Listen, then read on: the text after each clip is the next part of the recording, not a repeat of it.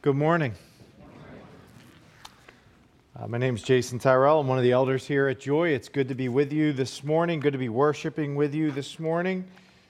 1 year ago, next weekend, we began a series through the book of Acts. Now, you may have a bulletin in front of you that says this is the 21st sermon in a series through the book of Acts. And you think to yourself, there are a lot more weeks in 1 year than 21. And that is true. We have taken a few extended detours this year. We've gone through Nehemiah. We've gone through some Psalms. We've done some standalones. Larry did some sermons on his sabbatical. We did a couple around Christmas, a couple around Easter. But we are back. We are back in Acts now. And Lord willing, we plan to be in Acts for a good while. Acts is Luke's account of the spread of the gospel from Jerusalem to Judea to Samaria and even to the ends of the earth as they knew them then, Rome.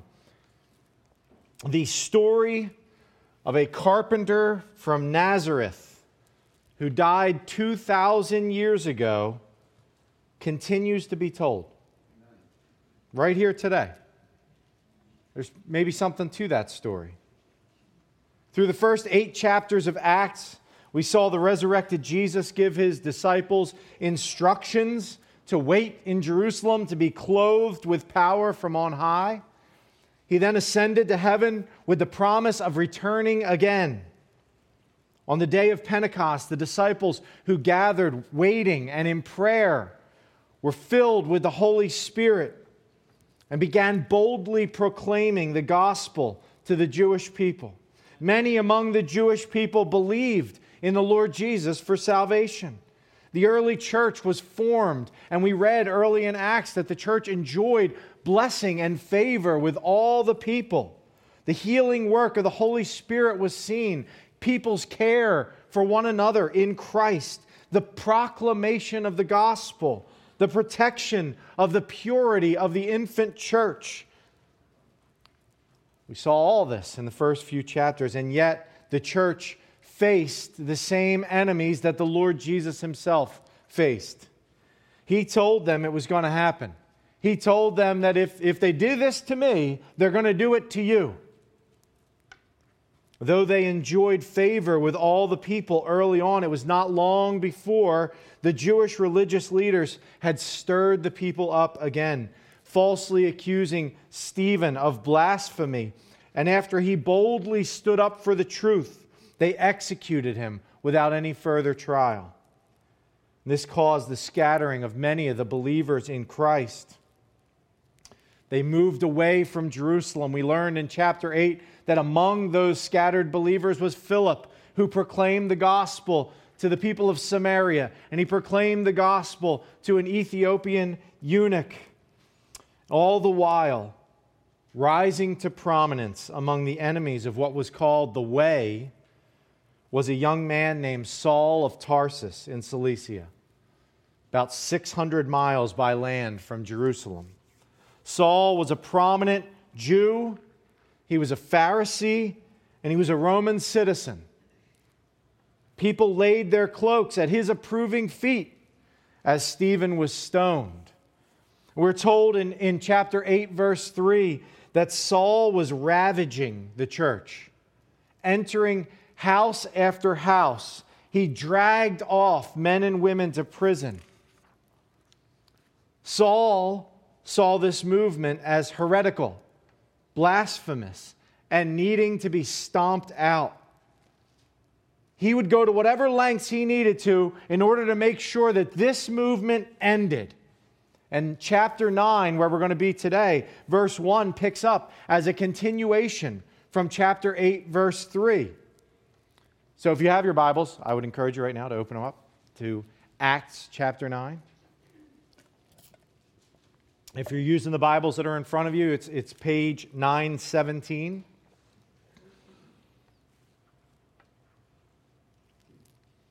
And then just keep your finger in that spot. If there's something that Luke wanted to communicate at the end of chapter 7, at the beginning of chapter 8, and the beginning of chapter 9 of Acts, it is this. Saul of Tarsus hated the early church, and he wanted it silenced. What he didn't understand was that he actually hated God. That he was an opponent. He who thought he was standing up for God actually hated the God that he thought he was standing up for. All of this makes the very true story that we're about to read so amazing. Saul of Tarsus, I'm going to give you a little spoiler alert. Saul of Tarsus is going to be the primary instrument that God uses to get the gospel to the Gentile world. How's that possible? This is real historical accounting. This man, Saul of Tarsus. It's all right. Hey, listen, I'm technologically troubled myself, so that don't bother me. Happens to the best of us. I would definitely be that person. I'd be like, oh, man, I don't know how to make this stop.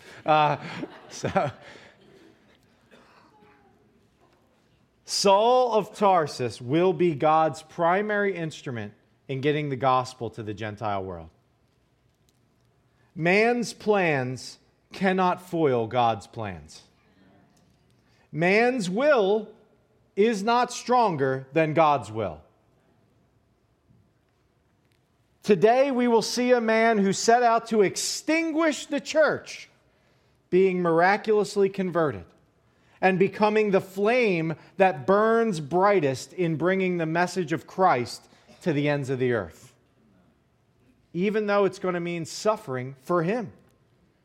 He who is trying to inflict suffering on the people who follow Christ will then be one who is willing to suffer for Christ. I would say this is one of the great apologetics of the truthfulness of the gospel of Jesus Christ. That this man, Saul, who really existed in time, and there are real accounts of his efforts to put the church to silence, all of a sudden was proclaiming the name of Jesus as Lord and Savior. That's an amazing thing. This morning we're going to read Acts chapter 9, verses 1 through the beginning of verse 19. And I want us to just consider two things. The Lord's will prevails. Okay, that's number one. And the Lord saves and calls the most unlikely people. The Lord's will prevails, and the Lord saves and calls the most unlikely people. It's vitally important for us as we read this passage to see God's big picture purposes, right? Saul will be my instrument. That's the big picture. I'm going to use this guy. But also what we can learn from that ourselves in our lives, and that is that God's sovereign purposes will prevail in our lives as well. And that He's merciful to the least deserving people in the world. And I'm just going to say this right now, and then I'm going to read. Sometimes I'll probably say the name Saul, and sometimes I'll probably say Paul. And you might be like, all right, who is he? Is he talking about two people? Was it Saul or Paul? Saul and Paul, both. One is his Jewish name, one is his Roman name. His name didn't actually get changed. He's called Saul throughout the book of Acts. But Paul is the name he's addressed by as he writes or speaks with Roman or Gentile groups. So if I use both, I'm talking about the same guy, not two different guys. But he is two different guys in this passage. So let's read. But Saul, still breathing out threats and murder against the disciples of the Lord, went to the high priest and asked him for letters to the synagogues at Damascus, so that if he found any belonging to the way, men or women, he might bring them bound to Jerusalem. Now as he went on his way, he approached Damascus, and suddenly a light from heaven shone around him. And falling to the ground, he heard a voice saying to him, Saul, Saul, why are you persecuting me? And he said, Who are you, Lord? And he said, I am Jesus, whom you are persecuting. But rise and enter the city, and you will be told what you are to do. The men who were traveling with him stood speechless, hearing the voice, but seeing no one. Saul rose from the ground, and although his eyes were opened, he saw nothing. So they led him by the hand and brought him into Damascus. And for 3 days he was without sight, and neither ate nor drank. Now there was a disciple at Damascus named Ananias. The Lord said to him in a vision, Ananias. And he said, Here I am, Lord. And the Lord said to him, Rise and go to the street called Straight, and at the house of Judas look for a man of Tarsus named Saul. For behold, he is praying, and he has seen in a vision a man named Ananias come in and lay his hands on him so that he might regain his sight. But Ananias answered, Lord, I have heard from many about this man, how much evil he has done to your saints at Jerusalem. And here he has authority from the chief priests to bind all who call upon your name. But the Lord said to him, Go, for he is a chosen instrument of mine to carry my name before the Gentiles and kings and children of Israel. For I will show him how much he must suffer for the sake of my name. So Ananias departed and entered the house, and laying his hands on him, he said, Brother Saul, the Lord Jesus, who appeared to you on the road by which you came, has sent me so that you may regain your sight and be filled with the Holy Spirit. And immediately something like scales fell from his eyes, and he regained his sight. Then he rose and was baptized, and taking food, he was strengthened. This is the word of the Lord. Would you join me in prayer? Heavenly Father, this is your word, living and active, without error. May it be that in the next few minutes that I would proclaim from your word what is true, and that our hearts would be prepared to receive from your word. Work in a mighty way in each of us. Whether it is strengthening our faith and increasing our love for you and our submission to you, or if it is for the first time seeing with eyes of faith that Jesus is the Savior and believing. Would you do your work among us this morning? And we thank you, Father, that your word is being proclaimed not just here at Joy Community Fellowship of Pittman, but in many churches around the country and around the world. And Father, we pray for pastors who are seeking to truthfully represent you from your word, that you would bless and encourage their hearts and strengthen their proclamation and do mighty works, not just in this congregation, but in all congregations that seek to honor your name. And we thank you for this time. In Jesus' name, amen. So Saul is breathing threats and murder against the disciples of Jesus. I don't think you need me to clarify much further. He's not just trying to, all right, guys, come on, take it easy, tone it down. He hates these people. He hates this movement. He wants it done away with. It says in this passage, not only that he's breathing threats and murder, but for the second time in 2 chapters, it mentions that he's dragging away men and women. And I think there's some significance to that. I think that he is trying to root out everyone, and he's trying to root out not just everyone, but make sure that nobody reproduces people who do this stuff. He is trying to get rid of all of the people that he would label apostates to the faith, heretics, blasphemers. He is trying to totally wipe this movement out. The fact that he's going to Damascus, which is about 135 miles away from Jerusalem, tells you that he probably has a plan not just to go to Damascus, but he'll start there and then he'll go other places. Just the success he had in scattering folks and scaring the church in Jerusalem, he's going to keep going. till he's put it away, till it's over.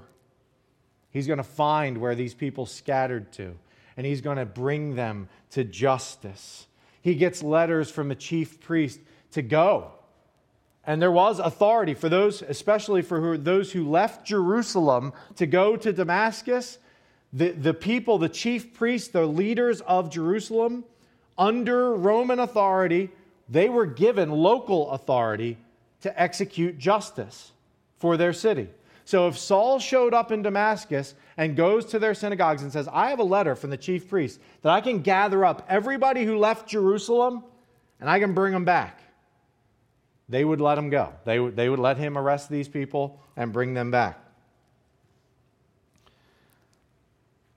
And I don't mean to belabor this point, but it's really important for us to see that Saul and the chief priests did not just want these Jewish believers in Christ out of Jerusalem. They wanted them gone. They either wanted them to recant their faith, say, no, I'm sorry, I was mistaken, I was following the wrong, I listened to the wrong stuff, I don't believe in any of that Jesus stuff, or they wanted them in prison or dead. All of them.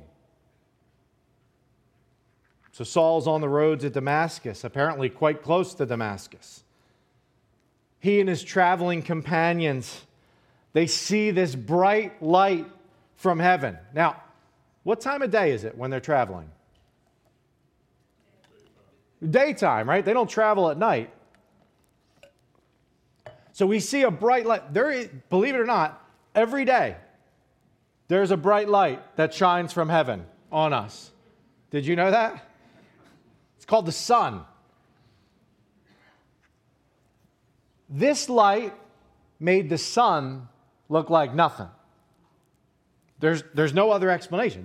There's a light so blinding, so glorious, that they were struck down by it. And encounters with the Lord throughout Scripture. Think about like Moses and the burning bush, Isaiah in the throne room of God, Jesus' transfiguration. Encounters with God are glorious and scary. If you were to encounter God right now, what do you think your reaction would be? On your face. Whether you walked in here saying you worship God or don't worship God, if He were to show up here today in all His glory, we'd be dead. Beholding the glory of God is a scary thought. We can just read through these. Saul, they're on the way to Damascus, and bright light. Well, they all fell down. Okay. It's easy for these kinds of things to become just common to us. This is an unbelievable thing that happened. And it did happen. Beholding the glory of God is a scary thought, and even more scary when you find out, as you behold His glory, that you're His enemy. You haven't been on His side, actually. You've been against Him. Surely Paul had this part of his life in mind when he said in 2 Corinthians 4:6, "For God, who said, 'Let light shine out of darkness,' has shone in our hearts to give the light of the knowledge of the glory of God in the face of Jesus Christ." In 1 Timothy 6:15, when he speaks of Jesus, "He who is the blessed and only sovereign, the King of kings and Lord of lords, who alone has immortality," who, do you know what the next phrase is? He dwells in unapproachable light, whom no one has ever seen or can see. To Him be honor and eternal dominion. Amen. Saul falls to the ground and he hears a voice. His companions hear the voice, but they can't make out the voice. That's, again, not uncommon in Scripture. We see multiple occasions where one person is being spoken to by the Lord and those around hear the voice but can't make out what's being said. Jesus says, what does He say to Saul? "Saul, Saul, why are you persecuting my people? He says, why are you persecuting me? And I want to start by saying this. All the wrongs done to believers in Christ are ultimately done to Jesus himself. Jesus does not say, why are you persecuting my followers? He says, why are you persecuting me? What you have done to the least of these, my brothers and sisters, you have done to me.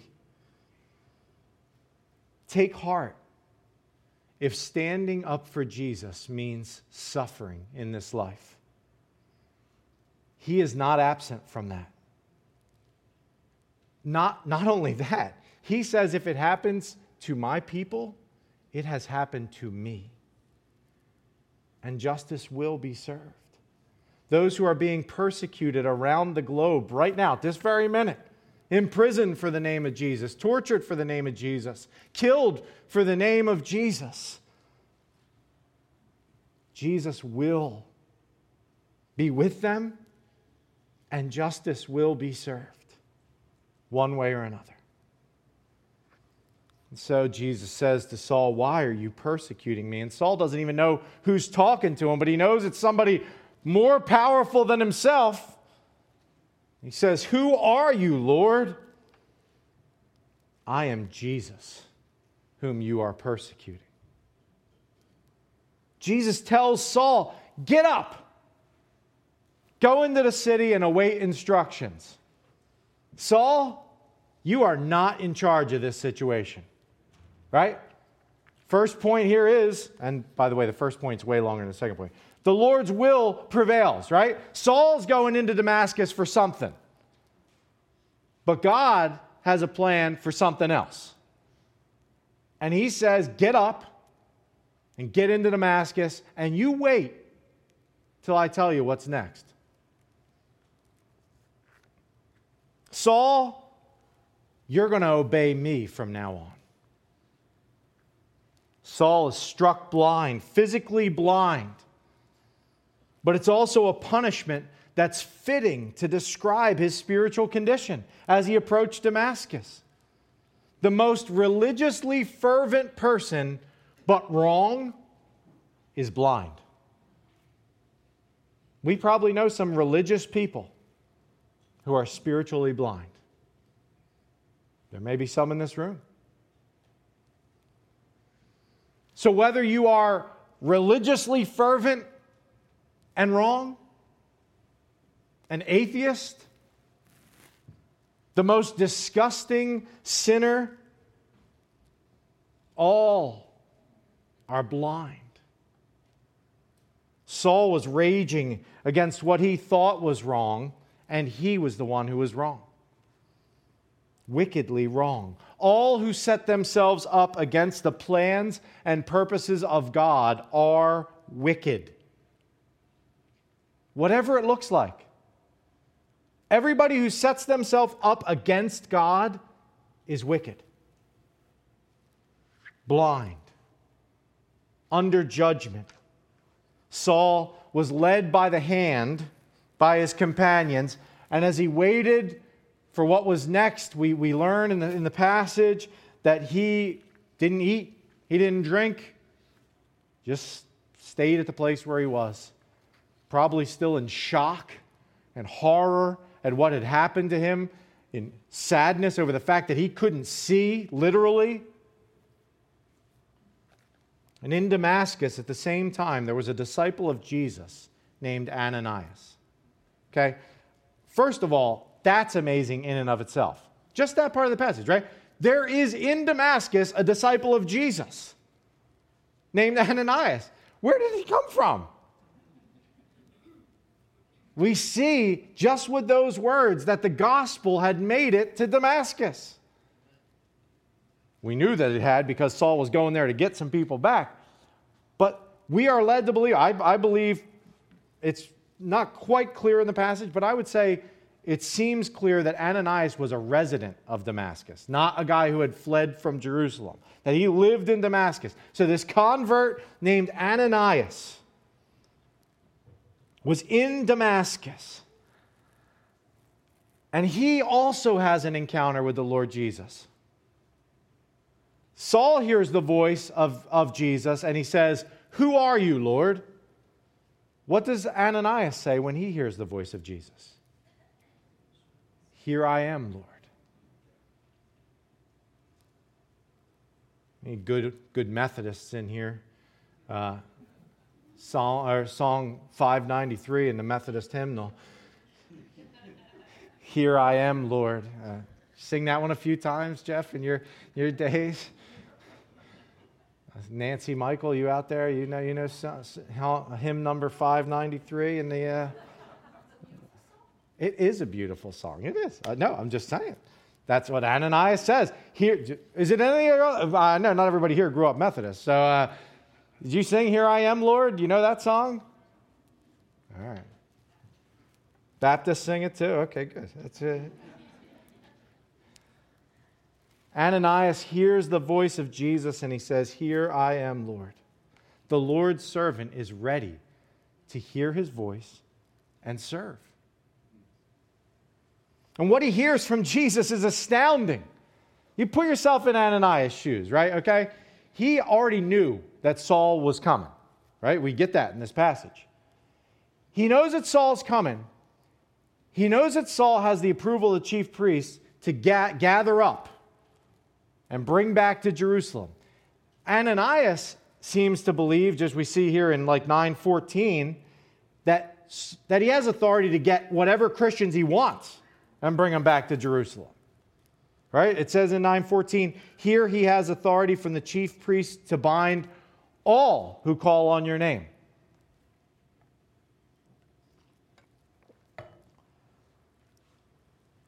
And then Jesus says something pretty amazing to him. "Rise and go to the street called Straight." By the way, if you're ever visiting Syria, you can still go to this street. Still there.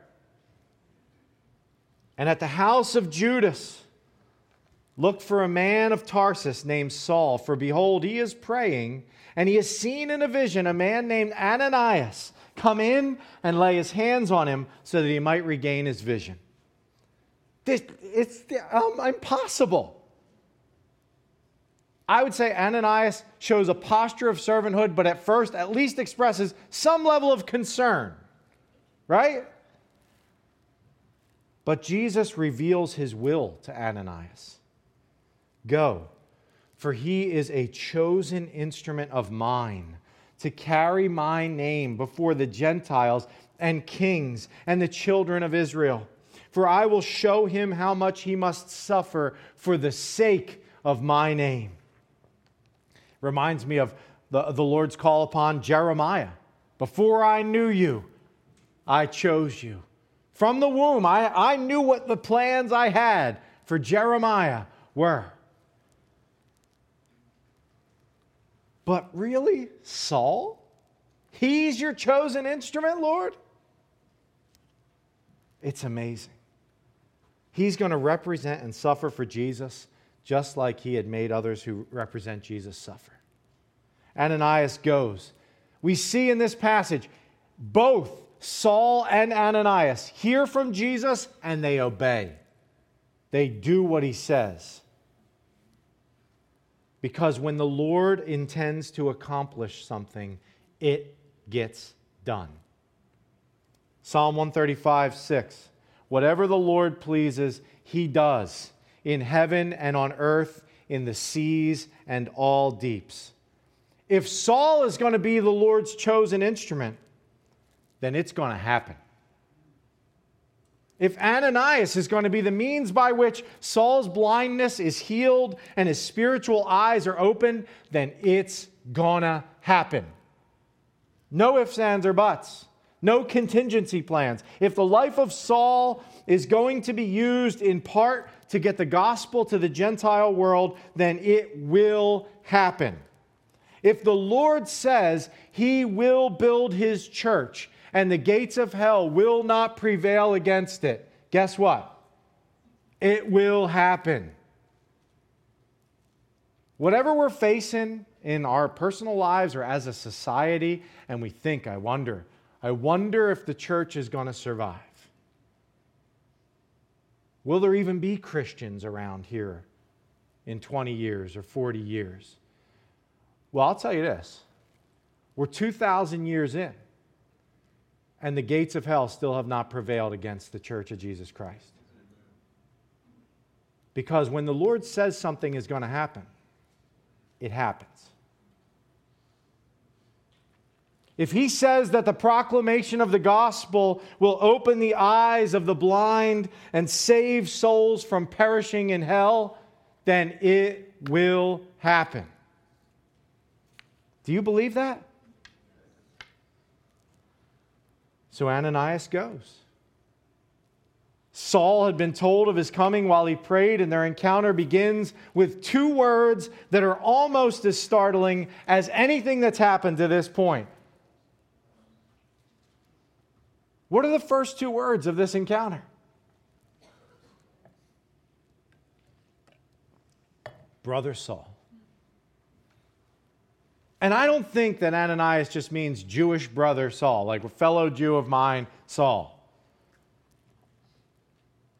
This is much more affectionate.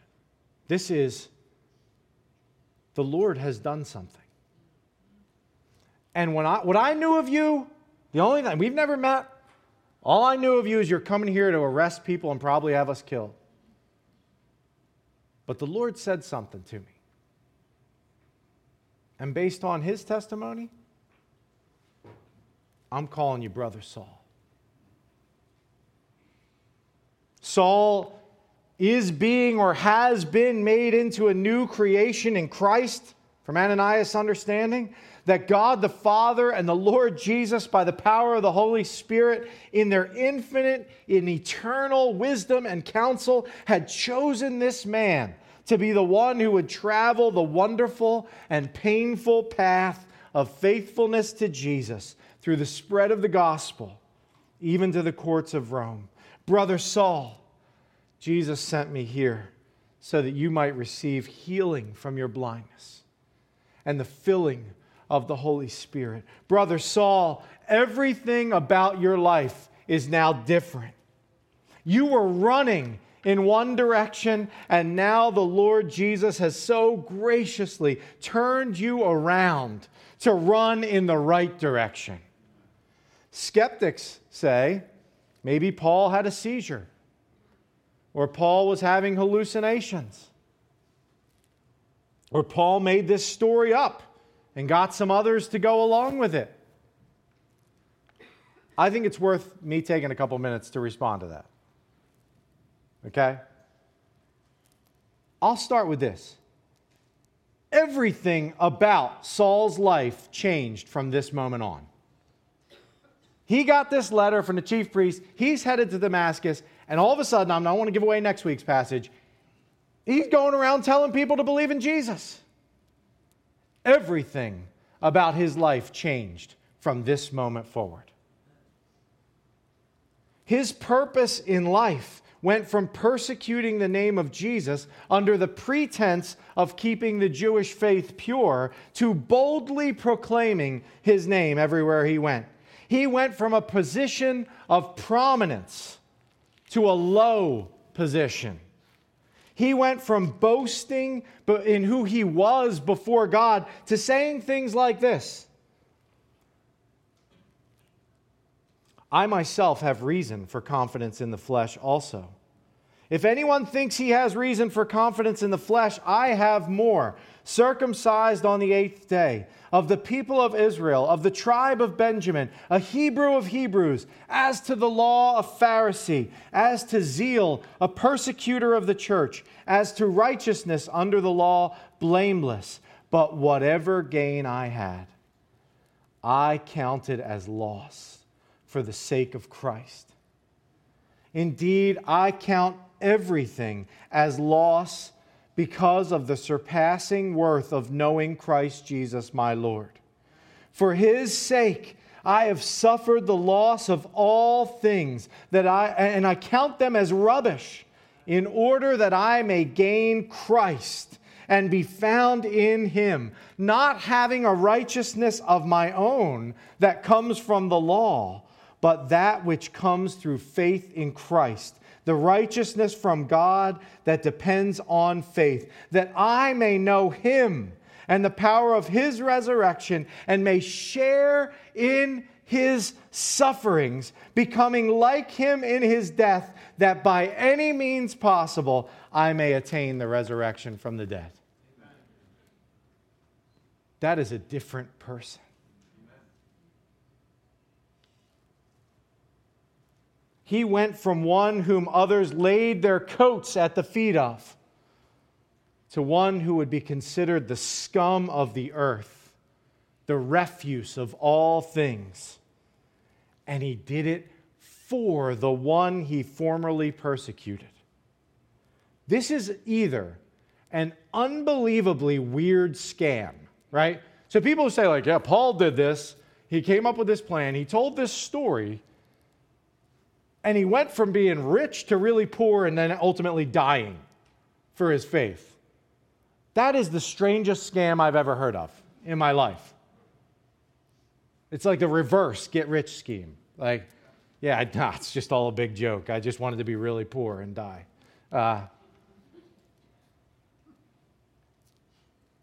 It's either a big scam or guess what? It happened. It happened. We believe that Jesus changed Saul, that the Holy Spirit transformed him into a new creation. Saul was baptized as believers in Christ ought to be, and he ate, and his strength was restored.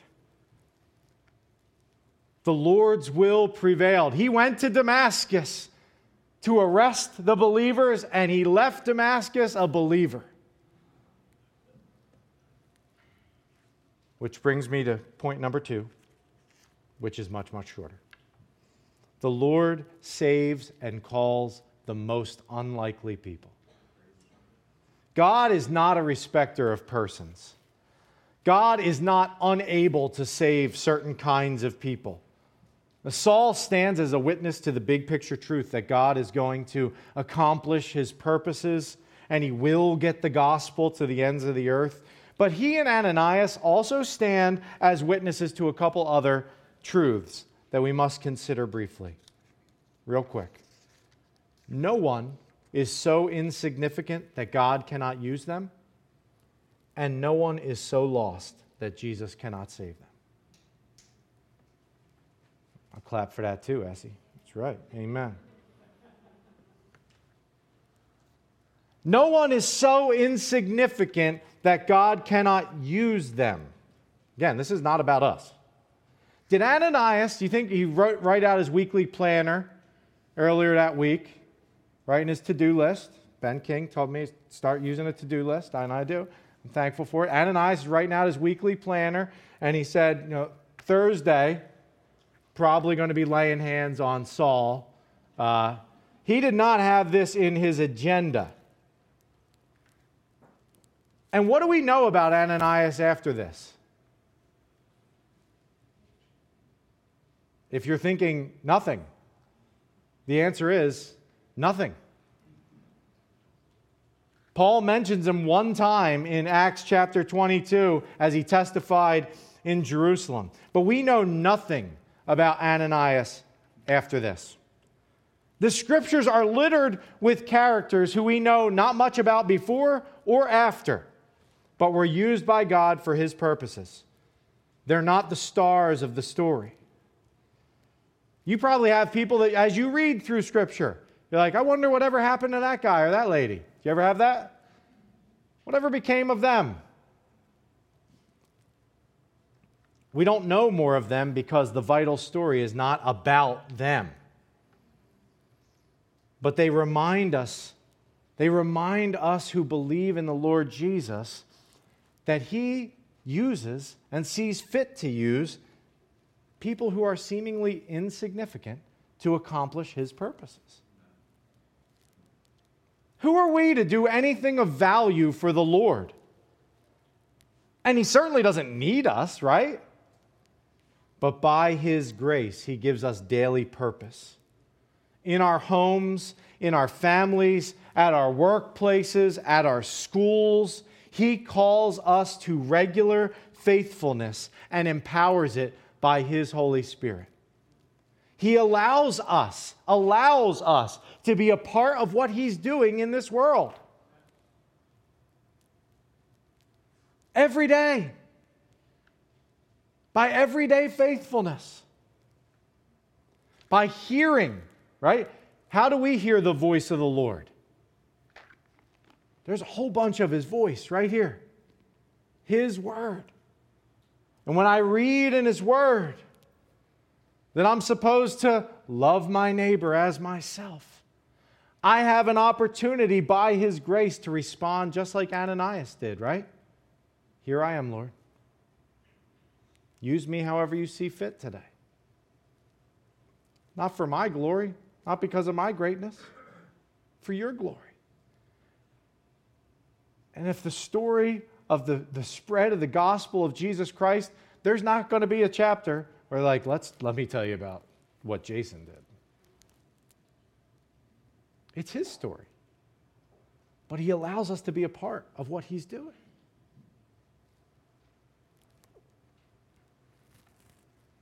No one is so insignificant that God cannot use them. Paul reminds the Corinthians of that, right? When he talks about the body of Christ. Many parts, one body, one head, Jesus Christ. Nobody can say, I'm useless or I'm the only one that's useful. We all need each other. No one is so insignificant that God cannot use them. And finally, no one is so lost that Jesus cannot save them. I would venture to tell you that Paul was driven by this truth. That no one is so lost that Jesus cannot save them. You know why he thought that? Because he thought that he was the worst person who ever lived. 1 Timothy chapter 1, verse 12. I thank Him who has given me strength, Christ Jesus our Lord, because He judged me faithful, appointing me to His service, though formerly I was a blasphemer, persecutor, and insolent opponent.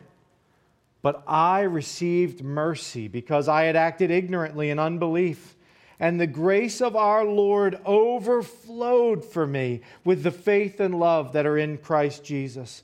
The saying is trustworthy and deserving of full acceptance that Christ Jesus came into the world to save sinners, of whom I am the foremost.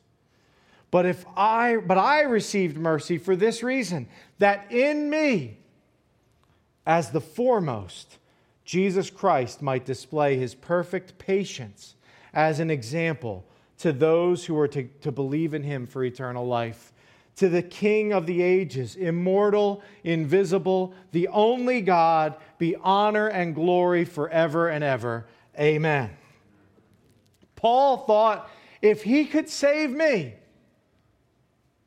if he didn't see fit to just let me keep running my hell-bound race, turn me around, who am I to look at and say, they couldn't be saved? They couldn't be rescued. Brothers and sisters in Christ, why did the Lord save you? Was it because there was something amazing about you that He just couldn't live without? Or was it because He is rich in mercy to the undeserving? Paul says in Titus chapter 3, we ourselves were once foolish, disobedient, led astray, slaves to various passions and pleasures, passing our days in malice and envy, hated by others and hating one another. But when the goodness and loving kindness of God our Savior appeared, He saved us. Not because of works done by us in righteousness, but according to His own mercy, by the washing of regeneration and renewal of the Holy Spirit, whom He poured out on us richly through Jesus Christ our Savior, so that being justified by His grace, we might become heirs according to the hope of eternal life. Everything we have is mercy and grace. We look at the life of Saul and say, whew, he was wicked. And the Lord was so merciful. Well, we look at our own lives and say, I was every bit as undeserving. Every bit. And the Lord showed me mercy. And the Lord was gracious. We were dead in the sins and trespasses in which we once walked. Enemies of God, haters of God, but God, who has every right to administer only justice to us, eternally administered justice and mercy at the cross of Jesus Christ. Our sin was so heinous that Jesus had to die for it. But God loves His people so much that He did. He did die. Paul knew it, and it shaped his ministry for the rest of his life. If this glorious Jesus forgave my sins and turned me around, then He could do that for anyone. No one that I can judge as unworthy or beyond hope as long as they have breath. God will do the calling and saving. That's His work and His business. All who have not put their faith in Jesus Christ are in the same boat as Saul was, present company included. Saul's wickedness was easily seen. Maybe yours comes under a better mask. Maybe you are a nice person, a hard worker, tolerant. You try to help others when you can, and yet the Word of God tells us that all who do not submit to the Lord Jesus are enemies of God. Saul did not think he was an enemy of God when he was on the road to Damascus. He was. We may not think of ourselves as enemies of God because we're nice. We try our best. We work hard. All who are not surrendered to Christ, all who are not trusting in Christ as Lord and Savior, He invites. Believe that my sacrifice has paid a penalty for your sins. And to the person who hears that and says, no, I'm fine because I'm nice, and God is happy with me because I'm nice, and I do good things. You're wrong. If you told Saul when he left Jerusalem that day, you're an enemy of God, you're not a friend of God, he would have said, you're wrong. I am not an enemy of God. I represent God. He was wrong. But the Lord is gracious to bring us here, to hear. For the wrong, there is still time to turn and believe and find hope, forgiveness, know His saving love, and come under His loving rule. Confess that you cannot make yourself clean, but He can do it. Saul stands as a testimony that the Lord's sovereign will is going to be done, and that the Lord is gracious and merciful even to the most wicked sinners. What a wonderful combination. Sovereign and merciful. Rejoice in that today. Let's pray.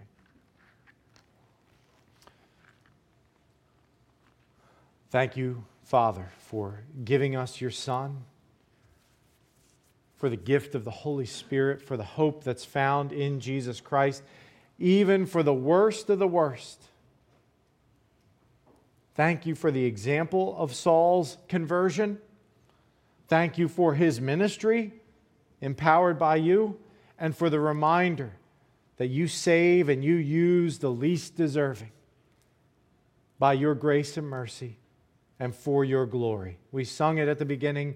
All glory is yours in our salvation, in our works of faith, in all things, now and for all eternity.